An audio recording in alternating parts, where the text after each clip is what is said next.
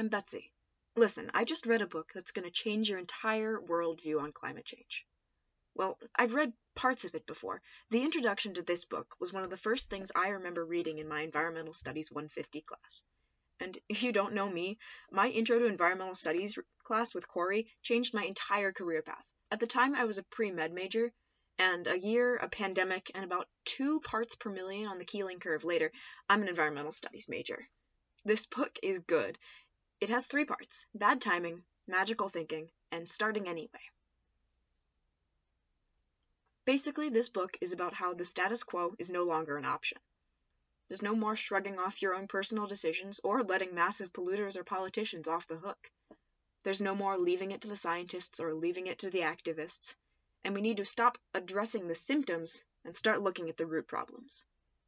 This book hits hard, hits fast, and hits everything. The reason there hasn't been meaningful climate legislation since the 80s, the reason your free market loving great uncle doesn't believe in climate change, the reason an environmental group would drill for oil on their own nature reserve. At risk of sounding like a conspiracy theorist or worse, a sociology minor, it's all connected. This amazing book is This Changes Everything by Naomi Klein. And you're listening to People, Planet, and Profit, a podcast by the CSB SJU Sustainability Office.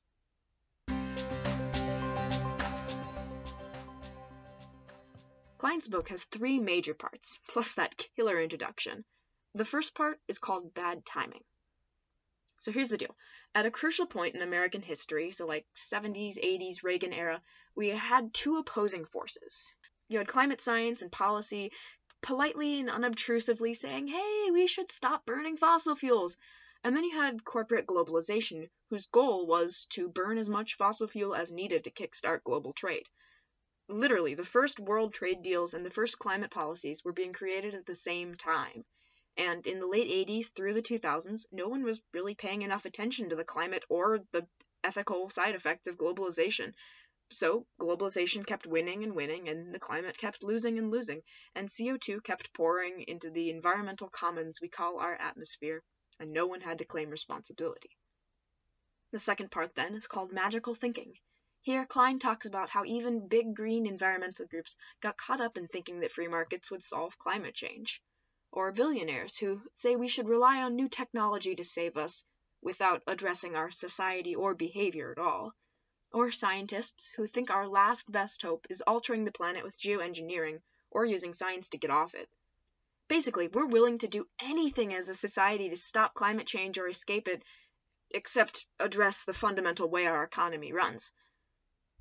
Klein introduces us to the Heartland Conference on Climate Change, which she calls the premier gathering for those dedicated to denying the overwhelming scientific consensus that human activity is warming the planet. The climate denier speakers at this event express very debunked opinions. CO2 isn't causing warming, CO2 is causing warming, but that's not bad, warming's actually due to the sun, etc. But all of them drive home one point. Climate change must be false, because if it's real, then the only way to stop it would be to rethink capitalism. And even though they're dead wrong about the science, Klein shrugs, climate deniers are being more realistic about the implications, the scale of climate change than most people in the political center, who think the solution to climate change is just replacing gas cars with electric ones. When in reality, we really do need a total turnaround, a complete reevaluation of what we care about, what we want our world to look like, and how we get there. So, what do we do about it? This brings us to part 3, starting anyway.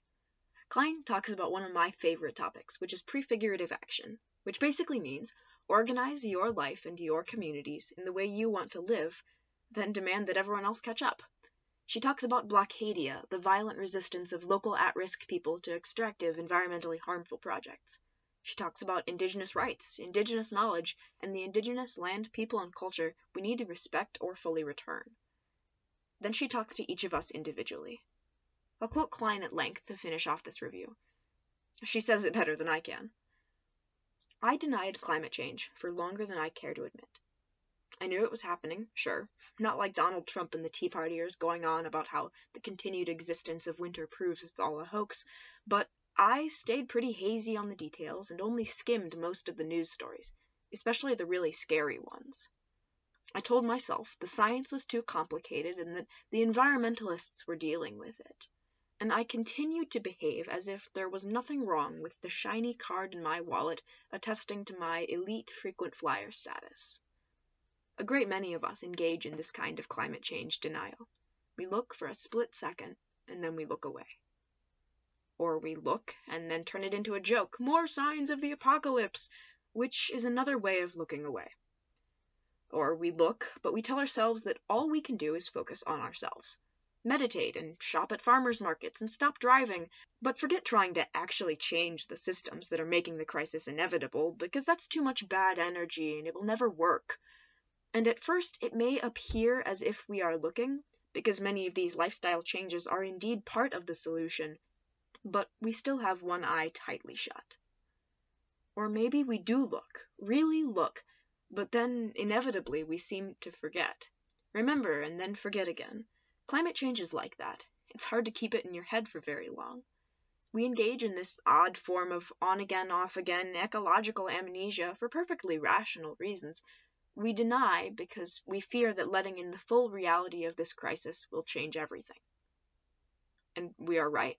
We know that if we continue on our current path of allowing emissions to rise year after year, climate change will change everything about our world. Major cities will very likely drown. Ancient cultures will be swallowed by the seas, and there's a very high chance that our children will spend a great deal of their lives fleeing and recovering from vicious storms and extreme droughts. And we don't have to do anything to bring about this future. All we have to do is nothing. Just continue to do what we are doing now, whether it's counting on a techno fix or tending to our gardens or telling ourselves we're unfortunately too busy to deal with it. All we have to do is not react as if this is a full-blown crisis. All we have to do is keep on denying how frightened we actually are, and then bit by bit we will have arrived at the place we most fear, the thing from which we've been averting our eyes. No additional effort required. There are ways of preventing this grim future, or at least making it a lot less dire. But the catch is that these also involve changing everything. For us high consumers, it involves changing how we live, how our economies function, even the stories we tell about our place on Earth. The good news is that many of these changes are distinctly uncatastrophic. Many are downright exciting, but I didn't discover this for a long while. Slavery wasn't a crisis for British and American elites until abolitionism turned it into one. Racial discrimination wasn't a crisis until the civil rights movement turned it into one. In the very same way, if enough of us stop looking away and decide that climate change is a crisis worthy of Marshall Plan levels of response, then it will become one. End quote. I remembered this quote from my intro class in particular. Klein says simply, "What the climate needs to avoid collapse is a contraction in humanity's use of resources. What our economic model demands to avoid collapse is unfettered expansion. Only one of these sets of rules can be changed, and it's not the laws of nature." Please read This Changes Everything. CSB SJU has it in Alcuin Library and as an ebook. Find it somewhere, anywhere, check it out, and read the introduction if nothing else. It describes, better than anything I've read before or since, the revolution of values we need and why we need it.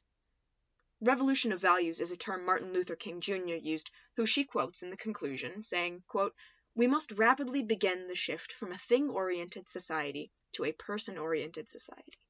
When machines and computers, profit motives and property rights are considered more important than people, the giant triplets of racism, extreme materialism, and militarism are incapable of being conquered."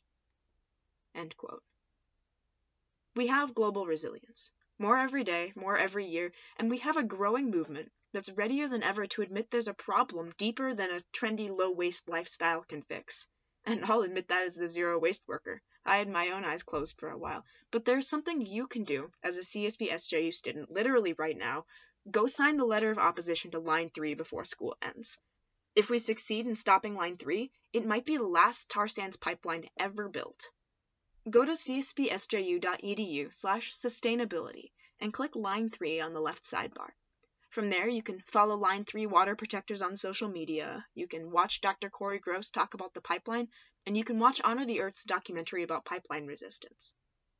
Thank you for listening to this podcast. I hope you enjoyed. I really hope you read the book. It's a really awesome one.